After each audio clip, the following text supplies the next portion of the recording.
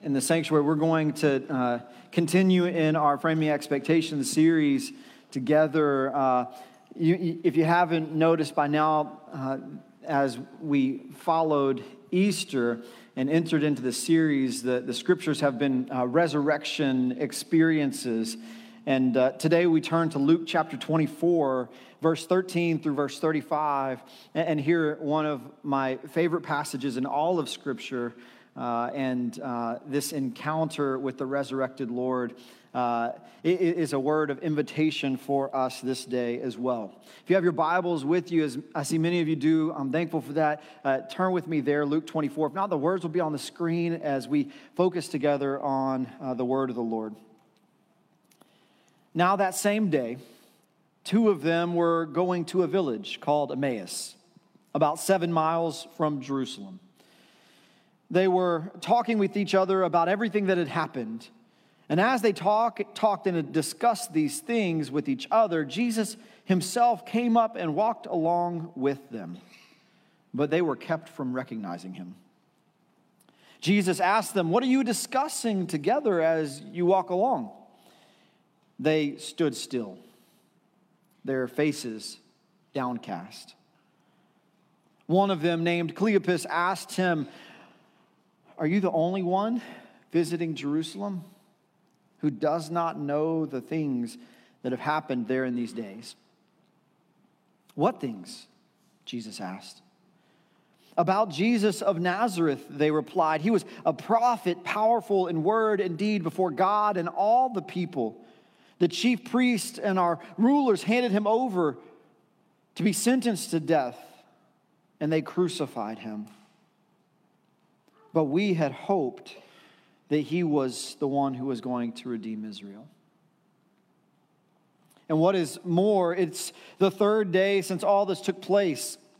And in addition, some of our women amazed us. They went to the tomb early this morning but didn't find his body. And they came and told us that they had seen a vision of angels who said he was alive.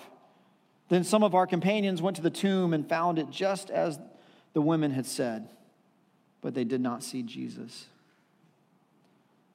So he said to them, "How foolish are you? And how slow to believe all that the prophets have spoken? Did not the Messiah have to suffer these things and then enter his glory?" And beginning with Moses and all the prophets, he explained to them what was said in all the scriptures concerning himself. And as they approached the village to which they were going, Jesus continued on as if he were going farther. But they urged him strongly, "Stay with us, for it is nearly evening, the day is almost over." So he went in to stay with them. And when he was at the table with them, he took bread, gave thanks, broke it, and began to give it to them. And then their eyes were opened, and they recognized him. And he disappeared from their sight. They asked each other, "Were not our hearts burning within us while he talked with us and on the road and opened the scriptures to us?"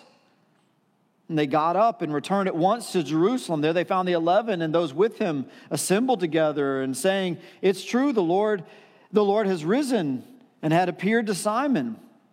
Then the two told what had happened on the way and how Jesus was recognized by them when he broke the bread. This is God's word offered to us in its reading and in its hearing, and together we give thanks to Lord God Almighty. Would you bow with me for a word of prayer? Gracious and loving God, what an extraordinary gift your word is for us. That when we approach the Holy Scriptures, you are meeting us there and revealing yourself to us there. So I pray, oh God, that you would move in us to prepare us for what you have in store for us this day. Lord, open our eyes that we would see, our ears that we would hear. Open our minds that we would come to know and understand your word. Open our hearts that we would feel its power. Then in response, I pray that you would open our hands, that we would offer grace to the world. In Jesus' name we pray. Amen. Have you ever seen the television show Undercover Boss? I find that the whole concept fascinating, Undercover Boss. I particularly like it whenever Undercover Boss highlights a boss who built the company from scratch. Because whenever they built the company from scratch, oftentimes they had experience at every level of the organization along the way. And so there's a kind of re-engagement there with them and for them. And so as they enter back into the organization, they're watching to see if the values of the organization, if the mission of the organization are permeating throughout, from the bottom all the way to the top. As a pastor, there are times whenever I have undercover boss-ish moments, maybe undercover pastor moments. One of the places it happens often is on the basketball court. There was a guy that I was warming up with just a few weeks ago. I've been hooping with him for 3-4 years, and he didn't know that I was a pastor. And so we're warming up, and we're just getting loose and waiting for others to show up. And he's like, "Hey, what do you do for a living?" You have that moment of like, what do I say? Because I know like the effect that it has. So I say, I'm a pastor. You're a what? I'm a pastor. And all of a sudden you could see the Rolodex, the scroll of all of the things that have ever happened over the last years of hooping, all of the hard fouls, all of the unsavory language, all of the trash talk, everything comes back like boom, right there in front of them. And it's always interesting to see, that's the day where I want that person guarding me, because they will have a totally different, more merciful mode of operation. I love this kind of undercover boss Jesus engagement. The scripture reveals to us that there are two of them. Two of them, I find that fascinating. This isn't the disciples. This isn't the 12 or the 11. This is the two of them, and it names one of them. His name is Cleopas. So we know the list of the 12, not one of the primary 12, but still one of them, one of the disciples. We could see in reference to the previous text. But I treasure these moments in Scripture whenever the second disciple of Jesus is not named. So I want you to be invited by God's word into this text along with Cleopas as a disciple. And I want you to hear your name as one of the two of them. And these two are traveling from Jerusalem to Emmaus. It's a 7-mile walk. And so how long? 2 or 3 hours. I mean, they're walking with a purpose, right? They're not stopping and taking pictures. They're not on a scenic drive. This is their mode of travel, and this is a 2 or 3 hour walk for them. And at the beginning of the walk, alongside of them comes Jesus. Now they don't recognize Jesus. They actually are kept from recognizing Jesus. More on that in a little bit. But they will recognize him. And you know what that's like if you've ever been hiking. Sometimes as you're hiking, you find that someone is walking about the same pace as you're walking, and maybe you become a little party together, particularly if you're in a more dangerous geography, strength in numbers sort of a thing. And so they start chopping it up. They start having a conversation. And Jesus hears that Cleopas and the other disciple were talking about some specific happenings recently, and Jesus says, "What are you talking about?" Now, everything changes in a split second for them as the question arises, as they realize that they have a fresh conversation partner along the journey with them. They're no longer, in this moment, walking with that purposeful I'm getting to where I need to go walk, like we drive cars. Now they stop. It says they stood still. And they were downcast. The mourning, the grief, the pain, the loss that they had experienced over the last 3 days overwhelmed them so that they were brought to a standstill. I used to read in my spiritual imagination their response to Jesus in kind of a bombastic sort of a way. Are you the only one in Jerusalem that hasn't heard what's going on? But that's not befitting of the context that we see as they draw to a standstill and they're downcast. Their response is, haven't you heard all that's taken place in Jerusalem? And Jesus says, tell me about it. Fill me in. It's like this moment. He wants to draw it out of them. Where are you in this moment? Do you have lingering conviction? What did you think? What do you think? How are you as my disciples? And so they start to break it down. They said, Jesus of Nazareth, he was a prophet who was powerful in word and deed before God and all people. He spoke with power. He spoke with authority. When he proclaimed God's word, it was understood and was able to resonate deeply. He acted with power. He had deeds of goodness and mercy, miracles and engagement that was so beautiful to behold. And it honored God and it honored everyone that saw it. He was a prophet who was powerful in word and deed before God and all people. And we had hoped that he would restore Israel. But he was crucified.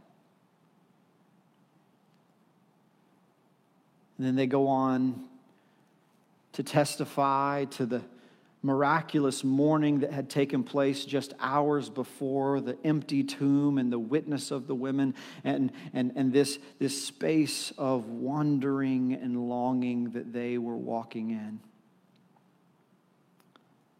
And what's Jesus' response? How does he engage them in their pain and grief? How does he meet with them as they express their wondering? He says, don't you know? Don't you know the word? Don't you know from Moses all the way through the prophets that this is exactly what had to happen? This is the only way that Israel, that the world is reconciled to God. This must happen. And their eyes are open and they see not Jesus, but they see the truth of God's word as the scriptures are laid bare before them. That's the first 2/3 of the road to Emmaus story. There are 3 things I want to kind of go back to and lift to the surface for us so that we could be sure and be attentive to some of what God has for us this day. The first is in verse 16. I find it fascinating. The word says specifically, but they were kept from recognizing Jesus. Verse 16, but they were kept from recognizing Jesus. And I've wondered, and I don't think that there's a clear answer, so I'm going to posit 2 different options that I think could both be true for us, but I want you to consider them. The first is they were kept. Did Jesus keep them from recognizing him? Was it on Jesus' part that this lack of recognition was there and prominent for it to be recorded? If so, it might have been that Jesus knew that he had a word of teaching for them, a word of encouragement, a word that they would bring back to the disciples, that his resurrection needed to be testified to. It could have been that Jesus understood that their elation would have been a distraction from the teaching. And if that was so, Jesus needed them crystal clear, focused on the Word of God so that they wouldn't be distracted in their joy, but they would be focused on the truth. Sometimes we can be distracted or distractible, right? And maybe Jesus just needed them focused. Or maybe they were kept from recognizing Jesus because of their grief. Maybe it was their pain that made them myopic so that they would not be able to notice what else was going on here. I mean, you could relate to that. We have had times in our lives where we were so focused in on the singular issue that seemed to be presenting itself in our lives that we couldn't see what was going on right there before our very eyes. Sometimes grief and pain or even other emotions could cloud our capacity to see what is there. I think either one of those could be true, and both of them can relate to us. Because sometimes we don't quite see where Jesus is moving and having his being in our lives, but he's there, right there with us. The second of these three that I want to highlight is in verse 21. As the disciples, Cleopas and the other one, acknowledge what has taken place, prophet, powerful word indeed, and then he was crucified. There's this tender, painful moment as they articulate, but we had hoped that he was the one who would redeem Israel. That hope hanging on a string, tenderly balanced there, seeming as though it has in fact evaporated, and yet there is just enough residue there to articulate that there was hope. And maybe hope still lives indeed. This is past tense. We had hoped. We had this fullness of hope. You know what it's like when hope just kind of lives in you and breathes in you. And sometimes you were in an experience where hope seemed to leave the building, but then it was restored and it's like life was breathed back into your lungs. And you can move from a space of despair to a space of promise so quickly with hope. And even in this quiet articulation of what seems to be past tense, there is still an acknowledgement of what once was. And as they turn to share what had taken place that morning, it's almost like they were trying to believe, but didn't yet. Have you been there? Where you wanted to believe. Maybe you wanted to believe in a relationship, or you wanted to believe in a future capacity, or you wanted to believe in Jesus, but you didn't quite yet. Well, Jesus meets them there, right? He doesn't leave them there. He doesn't allow the past tense to become the future tense for them. he says, let me tell you why this had to be. Let me testify to the truth of the gospel. Let me point back from Moses to the prophets. Did you hear that in verse 27? And beginning with Moses and all the prophets, he explained to them what was said in all the scriptures concerning himself. He taught them from the word of God about himself. I wish I had been there, or I wish that they would have recorded all of those teachings for us right there in Luke chapter 24. That'd be great, wouldn't it? A 2 to 3 hour teaching from Jesus on why the Old Testament matters? That would be fantastic. Because there are so many of us that we love to live in the red letters for good reason. They are Jesus' words. We love to live in the New Testament because there's so much promise about what it means to be a Christian. Why do we still hold fast to the truth of the Old Testament? Because it's the story of the heart of God for you. And it points to the necessity and reality of Jesus as Lord and Savior from Moses through all the prophets. What a beautiful gift God's word is, all the way from the beginning to the end. And Jesus turns to the word of God, the scriptures at hand, to testify to himself. Well, this first 2/3 of the Road to Emmaus story for me is a glorious testimony to the power of prevenient grace.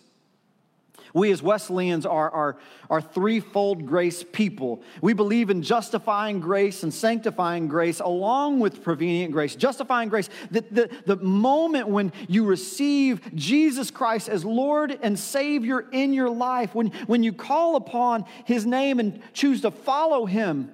And for some of us, we could name exactly when that happened. And for others, you might not know exactly when it happened. But for God, that relationship was restored, in fact, in a moment. And that is justifying grace, when we are justified to God. Sanctifying grace is the ongoing work of the Holy Spirit in us as we are growing into the likeness of God, that the image of God within us is shining out in the world. And even though we yet fall to sin, we are being refined, and the holiness of heart and life is becoming aligned to the work and personhood of Jesus. Sanctification. But prevenient grace is that grace of God which goes before justification. And once you've experienced salvation, you can look back on your life and you can see how God has been pursuing you, how God has been reaching out to you and offering you a word of hope and truth, a word of grace and invitation. And sometimes that happened through friends or family members. Sometimes it happened through testimony, or sometimes it was an encounter with the Holy Spirit that wasn't yet acknowledged or realized. And still, yet God's grace has been there for each and every one of us all along the way. It's as though we're walking through life, and whether we recognize it or not, Jesus is there. Jesus is there. Even in our challenges, Jesus is there. Even in our celebrations, Jesus is there all along the way, whether we recognize him or not.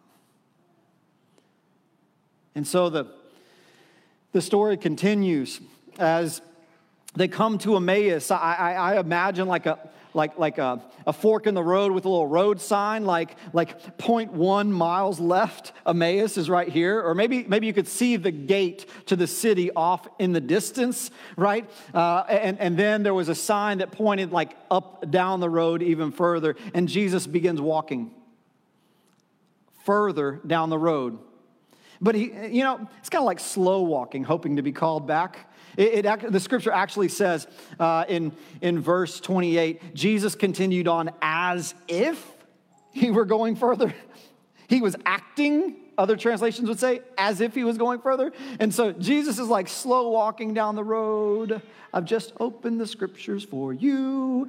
I've just offered a restoration of hope that has been, hanging, dangling by a thread. And what do they say? That's an opportunity for us as well. What do they say? They say, Jesus, even when they don't yet recognize him, stay with us. Dwell with us. And that's an invitation for you and for me as well, to ask Jesus to dwell in us, to stay with us, even as we're walking on down the road. Stay with us. And just as surely as they offered that word of invitation of Jesus into their lives to permeate more of their lives, it's as though Jesus' work as undercover Jesus had been fulfilled. Because he goes with them, stays with them,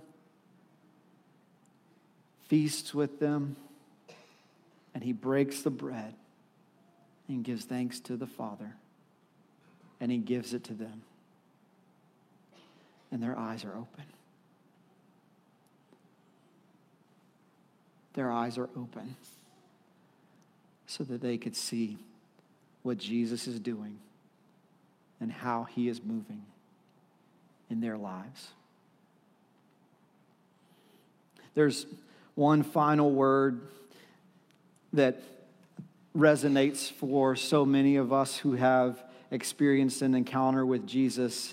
And if you haven't experienced, I pray this over you. In verse 32, after they recognize Jesus through the breaking of the bread, they ask each other, it says, were not our hearts burning within us when he talked with us on the road and opened the scriptures to us? This strangely warmed heart, this powerful movement of the Spirit within, because we have been restored to one another. We've been restored to God all through the power and working of Jesus Christ dwelling in and amongst us. I mean, this is the good news. So we are to acknowledge that Jesus is with us all along the way. And when we ask Jesus to stay with us, there is power and presence that resides and abides forevermore, and our hearts are moved into a different posture and place. Now God has met us, and his glory is known to us all through the work and power of Jesus.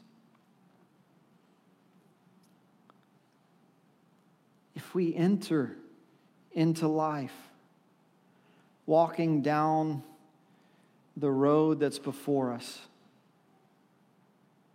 and we don't acknowledge where Jesus is, we miss it, because he is with us all along the way. So my prayer for you this day is that you'll celebrate that moment when, or maybe for the first time this day, say, Jesus, stay with me. And let your heart burn afresh and anew within you. Because there is power available there for each and every one of us. Would you pray with me? Gracious and loving God, what an extraordinary gift it is to walk with you, knowing that your Son will never leave us, will never forsake us, and that he meets with us on the road of life. Lord, we ask that you would stay with us, that you would dwell within us, that we would know you and know your presence sustaining us and one another all along the way. Lord, we thank you for the truth of your word and this glorious invitation. Lord, we ask that you would be glorified in our lives as we walk alongside others on your behalf, so that the world might feel that gracious embrace, that presence of truth and love that we so desperately yearn for as your people. We pray this in Jesus' name. Amen.